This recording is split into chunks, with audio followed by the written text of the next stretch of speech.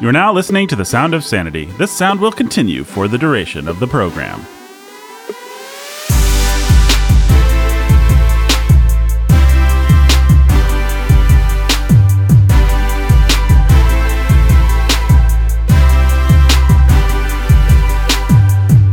Hey everybody, welcome to Sound of Sanity. I'm Nathan, your humble and obedient host. We've got Ben right there. He is the preacher who's a teacher of sanity. I got it right. You did. I think I get it right on this show. I always mess it up on Sanity at the Movies. That's true. I have never successfully said you are the preacher who's a teacher of cinema. Very true. I always want to say the teacher of righteousness.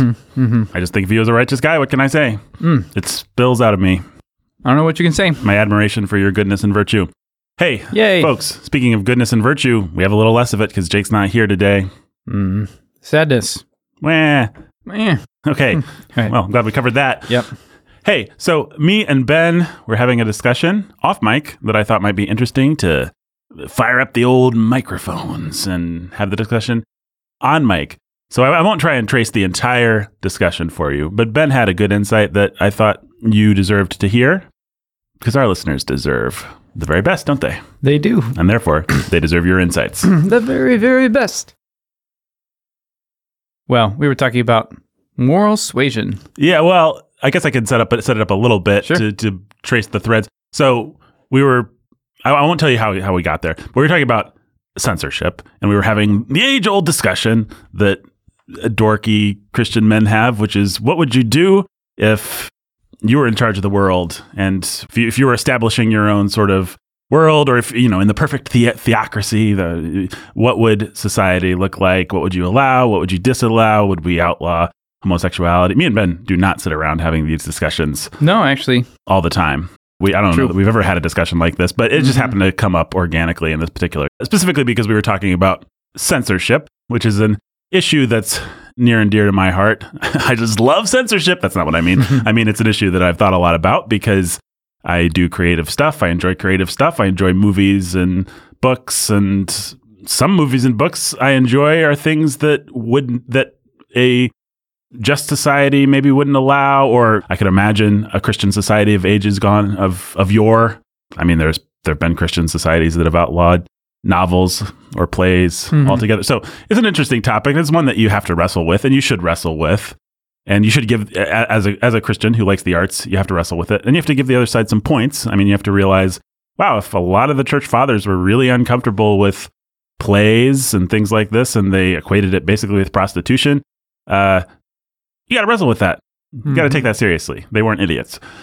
Now, that being said, somehow we got on the topic of, like, if I was in charge of the world, and somebody wrote a book with homosexuality, let's say, would I censor the book? Would I? And it's a really interesting topic, especially if you have some sympathy for the arts and some sympathy for artistic expression and these sorts of things. We want to be really careful but then as you try and be really careful, you end up kind of tying yourself in knots and not really knowing quite what to say, because I don't think you can, look, I can't recreate, and this episode is not going to be a 3-hour long parsing all this, but let's just say, for the sake of argument, my argument is you cannot say you wouldn't censor anything. That's ridiculous. When you see the degradation of our culture precisely because we don't say no to our artists, in large part because of the elevation of the arts, because of the sanctity with which we treat the arts, because we don't censor, we don't say no. Our culture is much more degraded than it should be, and that's just, you can't have your eyes open and see the world as it is and not see that that's true. Not see that, for example, Hollyweird, all the freaks in Hollyweird are leading the charge into degradation.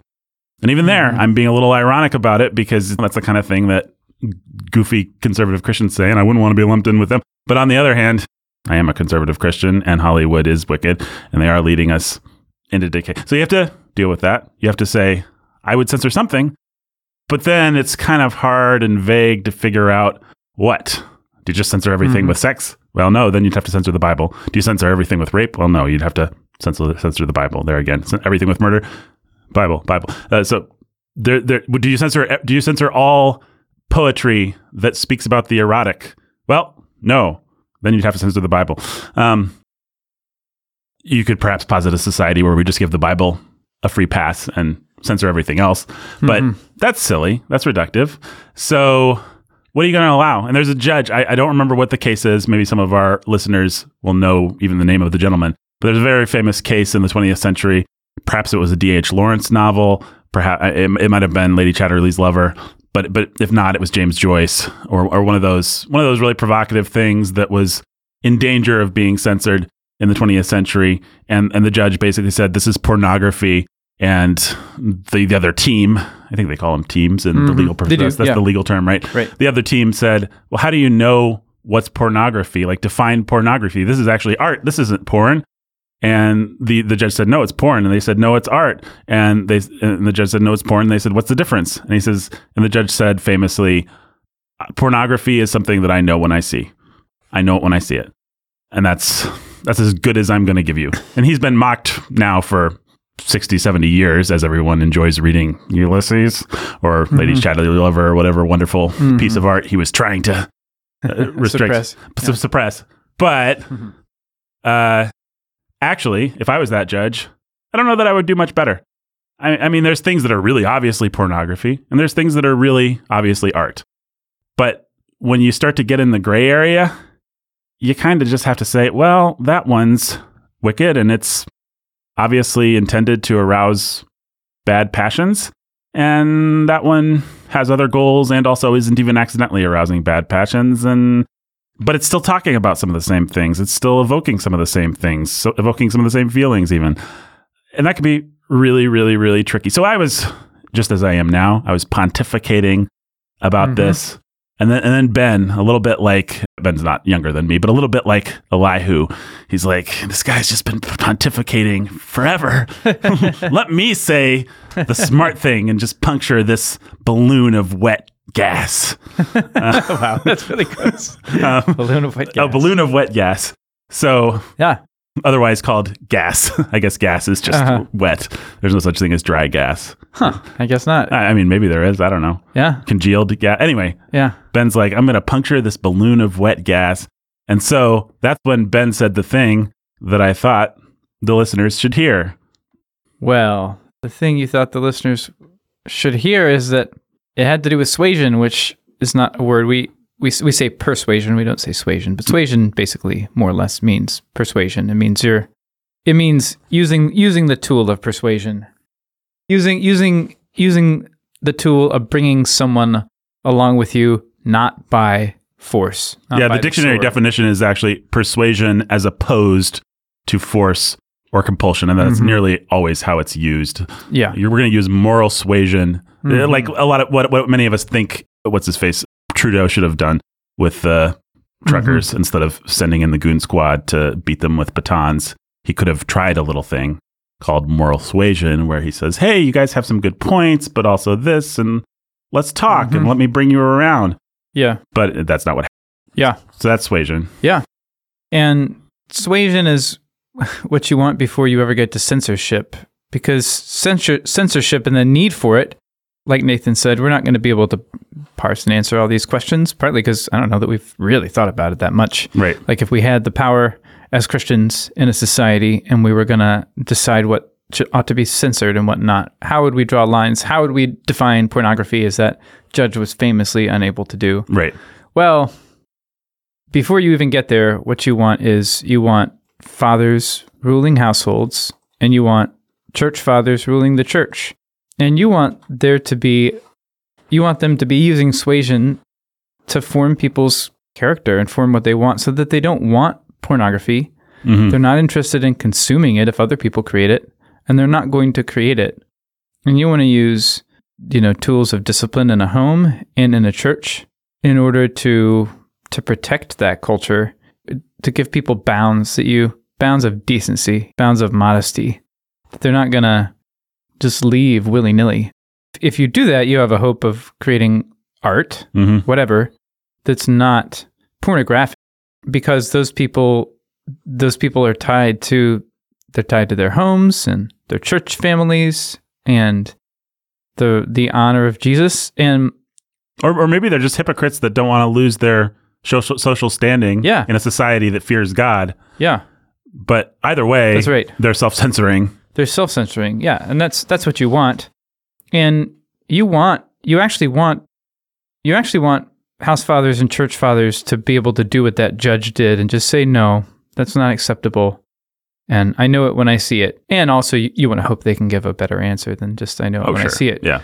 But that kind of I know it when I see it. If you respected someone enough and they warned you against something, no, that's bad. Why? Well, it's this. Well, why is it that? Well, I know it when I see it. You actually, if you respected someone, you actually would accept that as a starting point. Now, I'm not saying you shouldn't want a definition of pornography, a better definition of boundaries than that guy gave. But, I mean, how many times have we even told someone, no, maybe someone we're discipling or counseling, and we can't articulate yet why, or we can't do a very good job of articulating, no, you shouldn't say that to this person. No, you shouldn't do that. Why? Well, there's something off about it. Maybe it's this. You sound really dumb. And then later, maybe you figure out why exactly that person shouldn't. Or how often have we been told something? You and me personally, Nathan, no, don't do this. And we didn't get a full explanation of the theory that explained the no. We just got a no. Right. And we respected those men or women enough to roll with that, at least for the time being.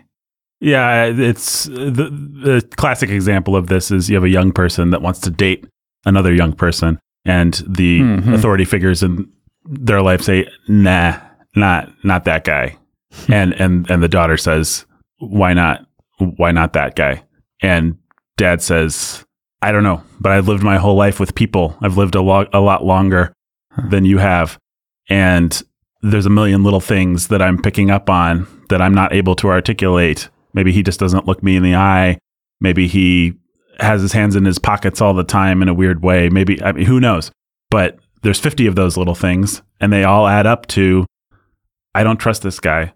And my gut is better than your reason, sweetie, because my gut has been developed by a lifetime of reason and wisdom and biblical influence and good pastoring, all that stuff. And so I've actually developed my intuition to the point where you should trust it because you love me and I'm your father and we have a good relationship. You do. And hopefully I can do better than that. Hopefully I can articulate it, and maybe over time I'll be able to articulate it. But you should actually trust my gut. There are people whose guts you should just trust because they have a lifetime of wisdom that they're drawing on. And very often in a counseling situation or a parenting situation or something like that, the father, or the pastor, the counselor, whoever, the discipler will say, I'm not really sure. And then they'll go and they'll think about it and they'll come back and they'll say, okay, here's the, but it's stupid as the pastor, as the counselor, as the father, as the mother, as the whoever, it's stupid to wait every time. Like, well, I can't quite put the pieces together. There might be a time and a place depending on the situation to say, well, let me just think about it. I'm not going to give you an answer. But especially with high stakes stuff, it's actually often good to just say, I don't know why this is bad, but I know it's bad. And so let me get back to you on why it's bad. Yeah.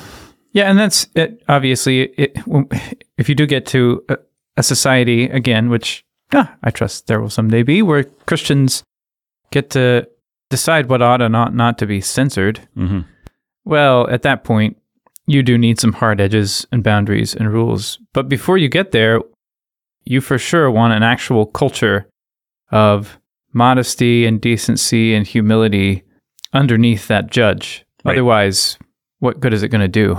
Well, and the fact is, forgive me, I did not rehearse the details of this particular censorship case, but the reason that we have Lady Chatterley's lover today, the reason that we have Ulysses today, the reason that we have these Tropic of Cancer, these famous 20th century censorship cases, is because people wanted them. It didn't really matter what the judge said. People were going to get the book and they were going to read it because their heart was pointed that direction. And as a society, our hearts were pointed that direction. And so the rule didn't actually matter that much because that judge didn't have people's hearts, so to speak. And you want to create a society. Might sound like a really high bar compared to the one that we have, but what you actually want to do is create a society where it doesn't really matter if Tropic of Cancer is available or not available. People don't want to read it. Henry Miller's not going to write Tropic of Cancer because he doesn't expect that anyone would want to buy it. Mm-hmm. And okay, we can daydream all we want about that society. We can't create that society, but we can work towards creating those families and creating those churches and creating those mini societies. Yeah, where there's a level of self-censorship. Yeah. That's what you want. I mean, that's the aim of moral suasion, and that's the aim of training men and women to have discernment so they can lead others, so they can give good reasons, have the right gut instincts about this is godly, this is ungodly, this may be acceptable, I'm not sure. This seems unacceptable, I can't explain why. Or seems like it's foolish for you to read this or go see this movie. You want that level of things. Right. Well, and let me pull on that thread of moral suasion for a second, because I think that's a undervalued tool in conservative Christian, in the, what do you want to call it? In the world of conservative Christians who are reclaiming things like masculinity and femininity and the idea of authority. Like so many of us just grew up, we didn't even realize that authority was a thing. Mm-hmm. And then we finally go to a good church or we read a blog post or something. We discover God built authority and masculine authority into the world, and pastors have authority and fathers have authority over their houses. Mm-hmm. And we begin to reclaim these things. And there's the civil authority, and we begin to talk and we claim. And because we didn't grow up with it, because many of us didn't have it, we're pretty insecure about it. And when you're insecure about something, you want to make yourself feel secure. So you tend to gravitate towards the biggest sticks that you can wield. And moral suasion does not feel like a big stick for many people.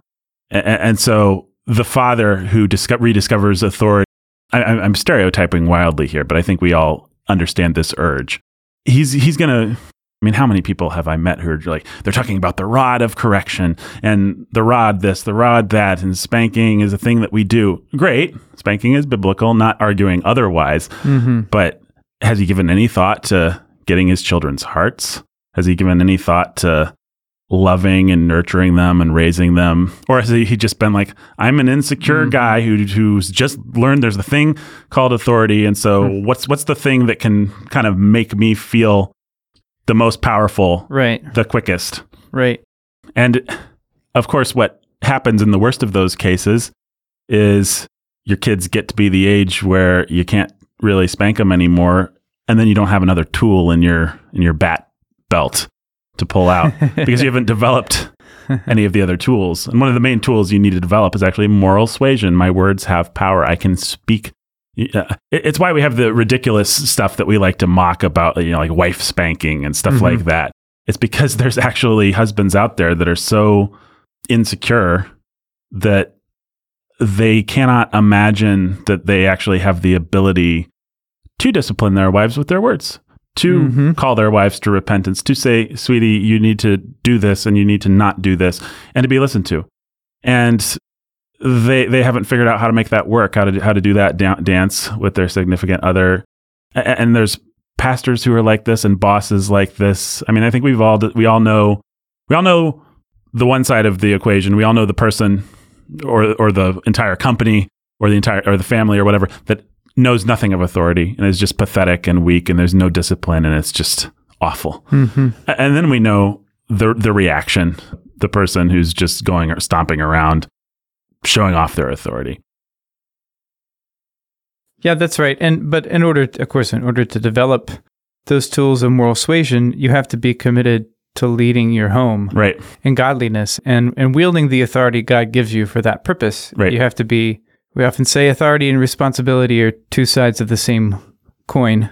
Or there are many people who have probably heard Pastor Tim Bailey say that on another podcast or in a sermon, maybe even heard Pastor Menzel say it sometime. That's because the kind of authority that Christians have over one another is an authority that involves taking responsibility spiritually for those people, leading them spiritually, using your authority to set spiritual goals and standards and say what you want to see.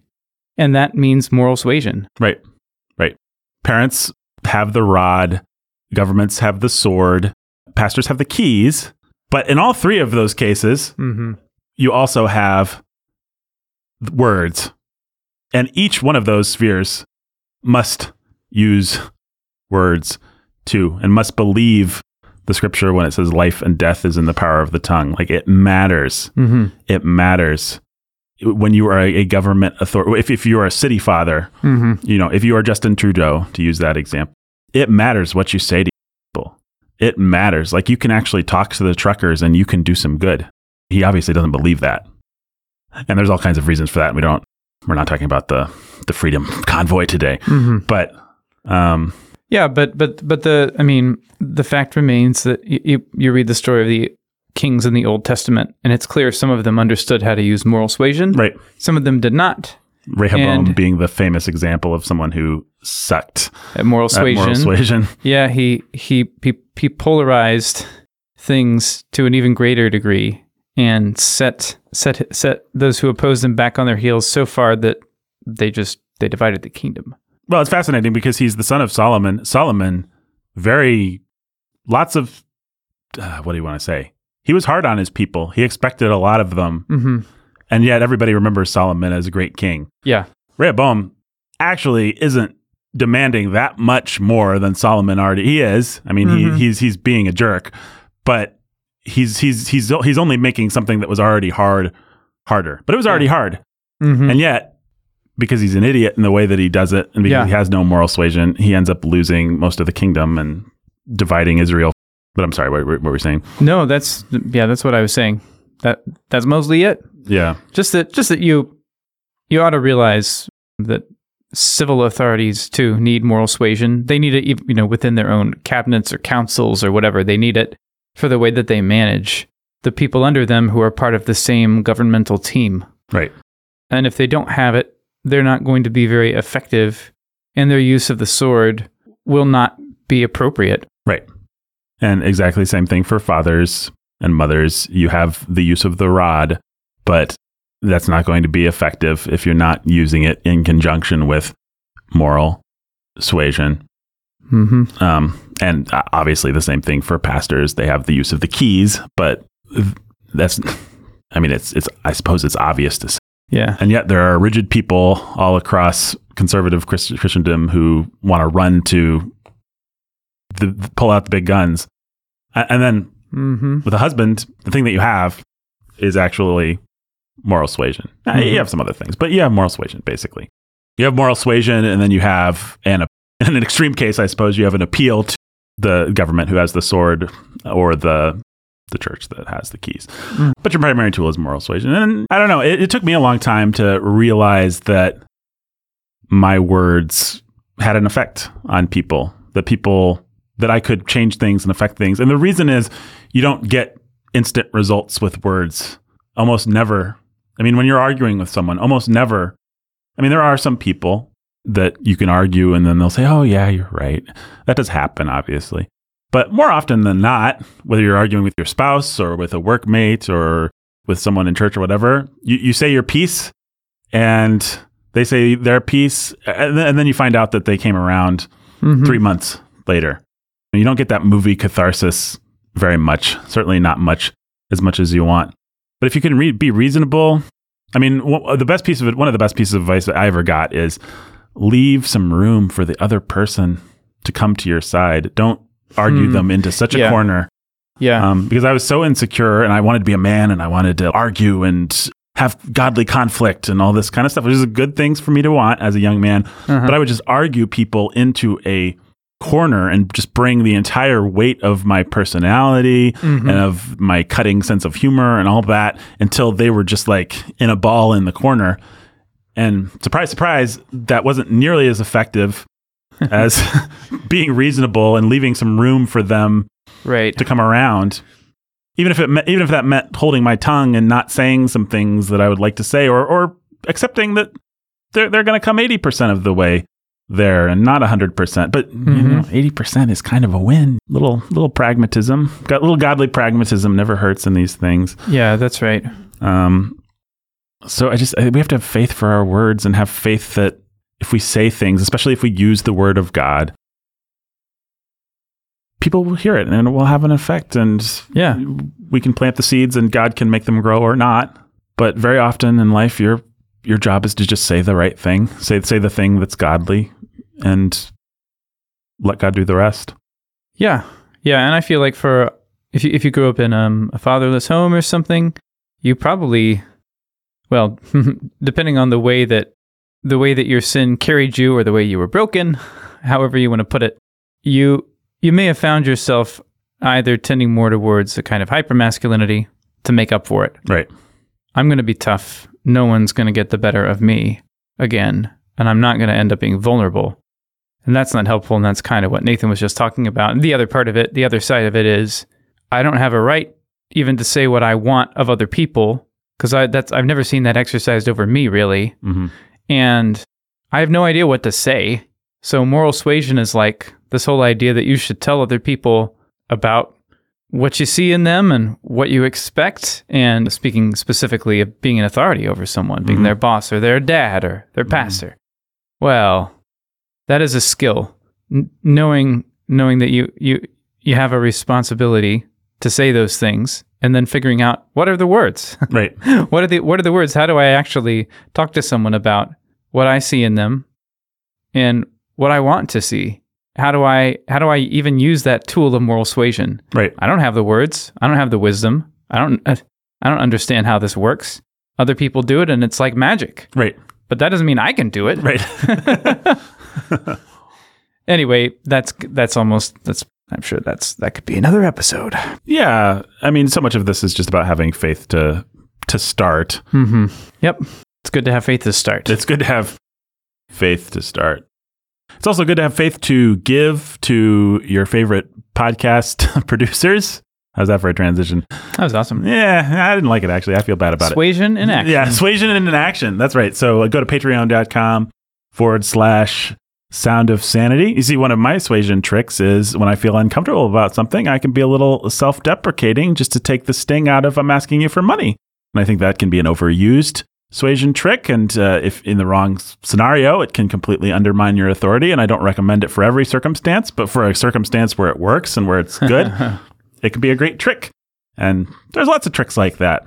But it's also good to be sincere. So let me sincerely say that if you go to patreon.com/Sound of Sanity and sign up to give, it will help us. That goes towards my salary, towards Ben's salary, towards Jake's salary too, actually, because we all work at least part-time for Warhorn. I work full-time for Warhorn. Mm-hmm. And it helps us do this work. We really can't do this work for free as much as we'd like.